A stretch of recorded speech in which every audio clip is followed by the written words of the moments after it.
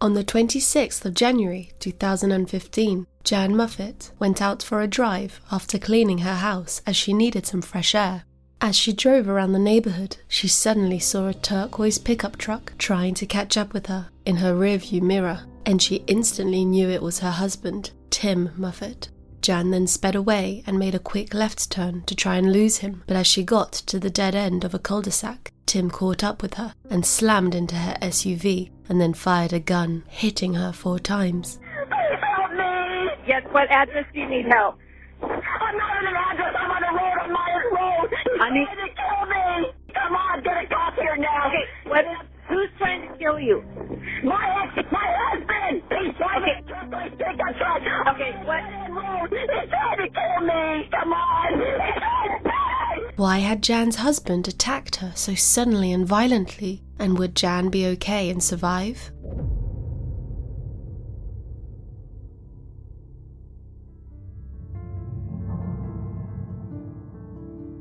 "17-year-old Jan Marie Karen first laid eyes on 18-year-old Timothy Oliver Moffatt at Clackamas River in 1978, but her friends told her to stay away from him as he was known to be a bit of a ladies' man. The following year, however, in January, the pair officially met whilst they were both working at a chainsaw manufacturing business in Milwaukee. Jan and Tim bonded over their love of the outdoors and their similar sense of humour, and by March of 1979, they were officially dating. Their relationship grew fast, and they were married a few months later in July. A year later, in 1980, the couple's daughter Kristen was born, and they then had their son Travis 2 years later. In the early 1980s, the family of 4 lived in Oregon City, and here, Tim started a business with his father to help detect pipe leaks. Jan occasionally helped and worked at this business, where she answered phones and scheduled appointments. Tim was generous, devoted, and determined, but alongside his good traits, he was also known to be very stubborn and controlling. The couple may have seemed to be happy from the outside, but behind closed doors, Tim's explosive temper was a major issue in their relationship, and he was a very dangerous man.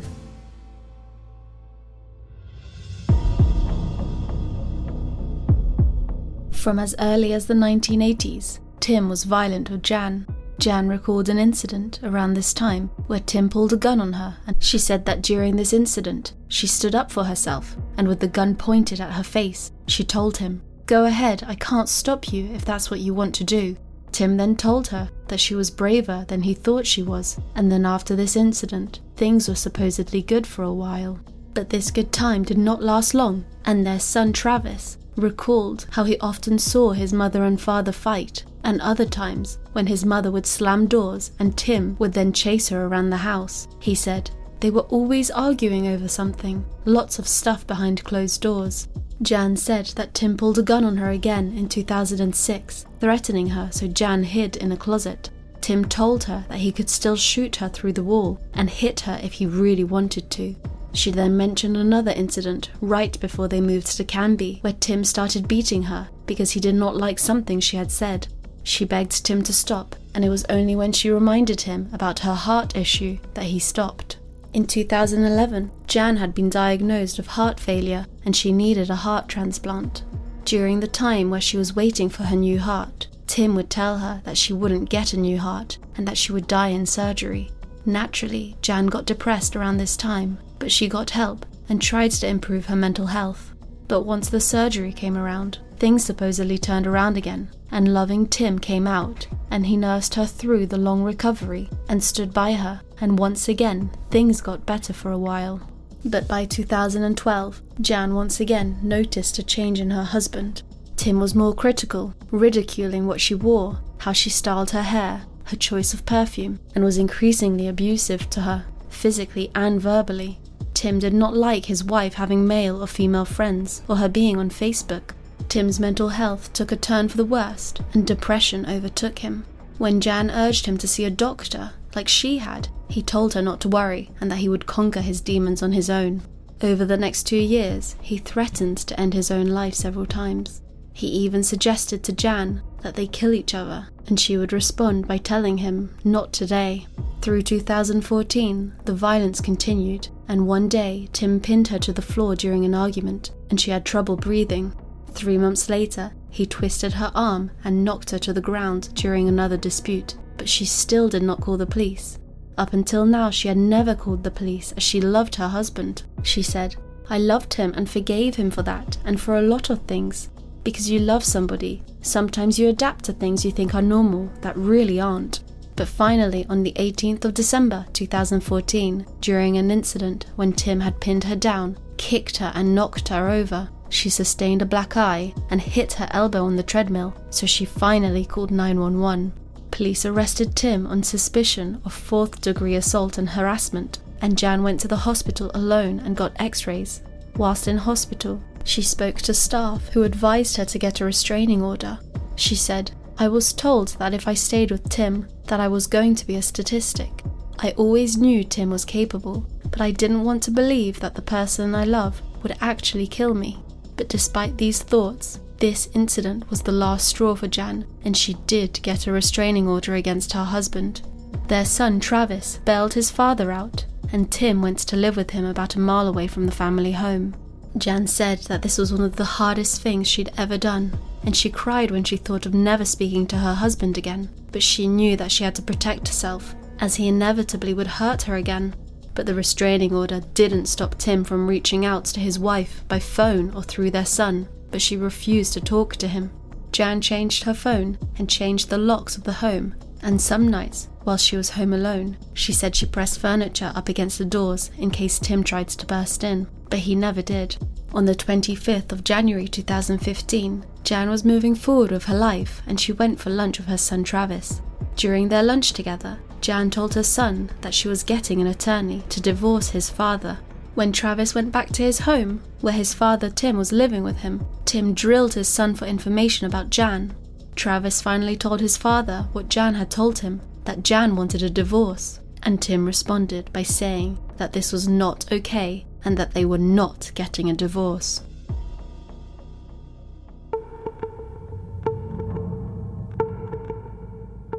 On the 26th of January 2015, Tim went to work early with his son Travis until about 10 a.m.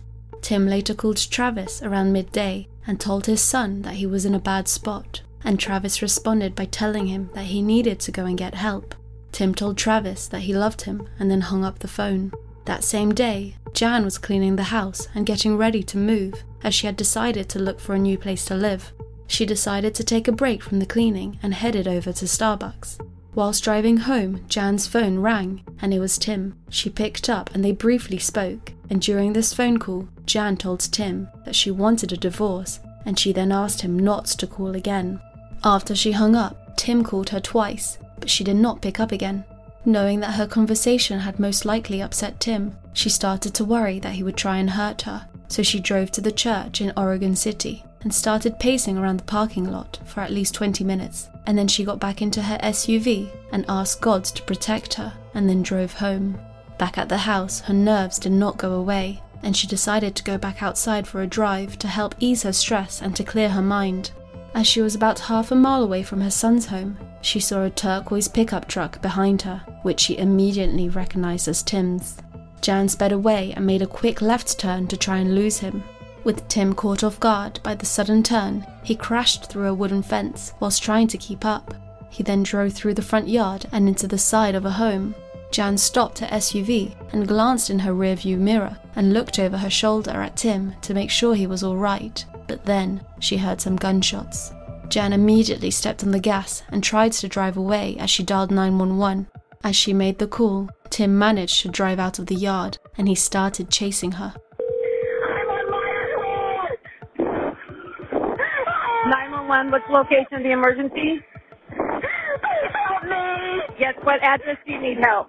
I'm not in an address. I'm on the road, on Myers Road. He's trying to kill me. Which road are you on? Myers Road in Oregon City. Okay, do you have an address? Listen. Kathy Lee, come on, get a cop here now. Okay, who's trying to kill you? My husband. He's driving a turquoise pickup truck. Okay, what?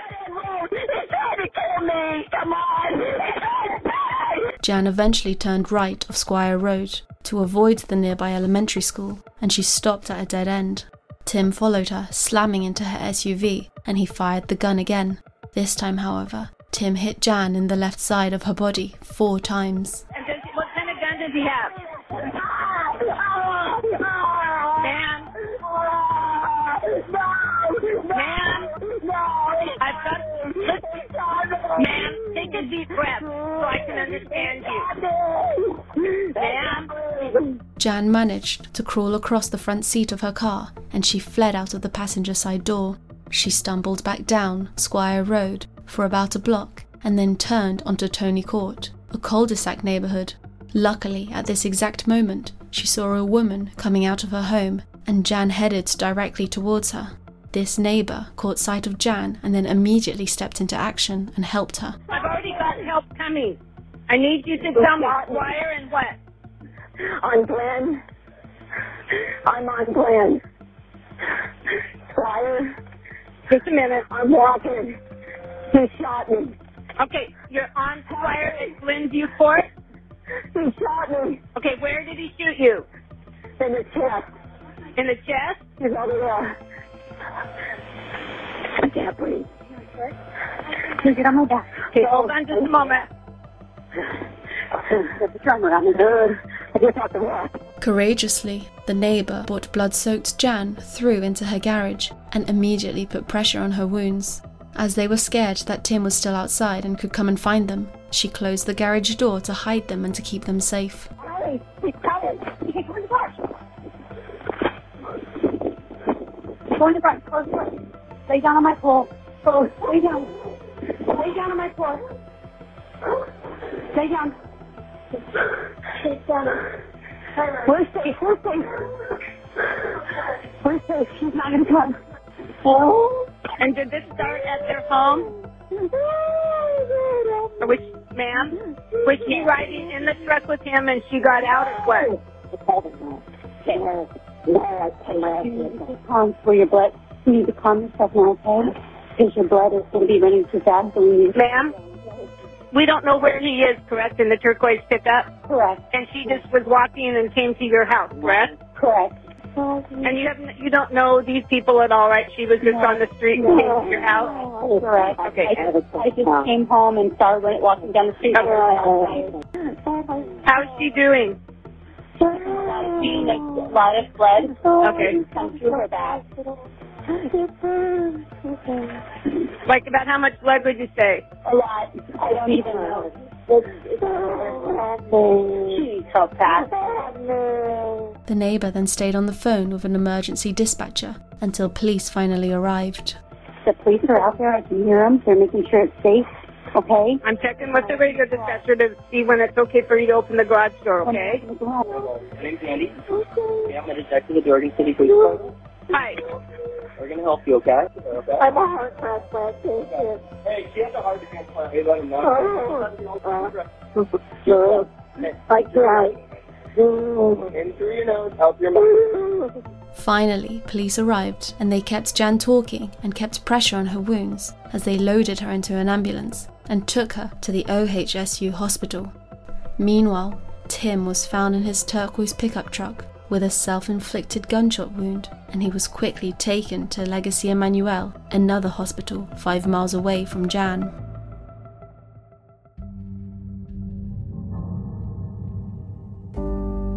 Jan was seriously injured. Bullets had hit her left arm, collarbone and lung and brushed one of her ears. But miraculously, after spending 12 days in hospital, she survived and recovered. Tim, on the other hand, had suffered a traumatic brain injury from the self-inflicted gunshot, and he was put on a ventilator to keep him alive. Jan and Tim's children, Travis and Kristen, shuttled between the 2 Portland hospitals during this difficult time, being there for both their parents. After a search of Travis's home, where Tim had been staying at the time of the shooting, they found a 3-page note from Tim on a desk. In this note, he said that he intended to end his life if he couldn't convince Jan to stay with him. He said that he loved her and that he was going to call her one last time to try and persuade her not to divorce him. The note said, "I can't take any more hurt. I love you, Jan. I never cheated, and I have tried to get through this. It's just too much. I know this is bad for the ones left behind, but I can't see a way forward. I am going to call you one last time. I know that this means I am violating the no contact order, and if you tell them, they will come for me and put me in jail. I will not let this happen. To end my life is to at least stop my pain. I have physical and mental. I loved you, and you once loved me. I know. I don't know how you could have gotten to this point. I have been praying and trying to recover my faith that was lost. I was hoping to get back on track with our lives. I lost 35 pounds in hope to surprise you and make you love me again. I tried to understand how we got here, and I guess it must be my fault somehow. He wrote about the good times and how he was sorry he had failed her, saying, Jan, I will miss your sweet kisses, your beautiful face, and the way you felt with me. When things were good, it was heaven, and I couldn't have been more complete when I was in your arm, and you in mine. I remember not long ago we made love, and you fell asleep in my arms. That was wonderful. I am going to take that thought with me as I go. I am sorry I failed you. He ended the note by saying that he was about to call her, and that if she still wanted a divorce, that this was the end for him. I'm going to call Jan now and see what her answer is. If it's no and she calls the cops, it's over for me. Goodbye to you all. Despite Jan's miraculous recovery, things were not looking good for Tim, and in the end, Jan herself had to make the most difficult decision. Doctors believed that Tim had no brain activity, so as his legal next of kin, the decision was down to her. Years ago, Jan and Tim decided that neither wanted a machine to keep them alive, and that Tim always wanted a quick death. So after speaking with her children and other family members, Jan made her decision. I had to pull the plug the next day because I'm his wife. Even though people were like we were separated. Separation only because of a restraining order. We were not divorced. I am his widow. When the moment came, Travis held a phone up to Tim's ear, and Jan spoke to him from her hospital bed. She told Tim that she didn't understand why he attacked her, but he would always be the love of her life. And Jan said goodbye to her husband as his life support was switched off, and Tim was pronounced dead at 6:50 p.m. Even when I was in pain and hurting, I made that phone call, but even though Tim was not there, I wanted to say goodbye to him. I told him I loved him and that I would miss him and that he would always be the love of my life, because he was. And in spite of my pain, I looked past that, and then I wanted them to unplug him and let him out of his pain.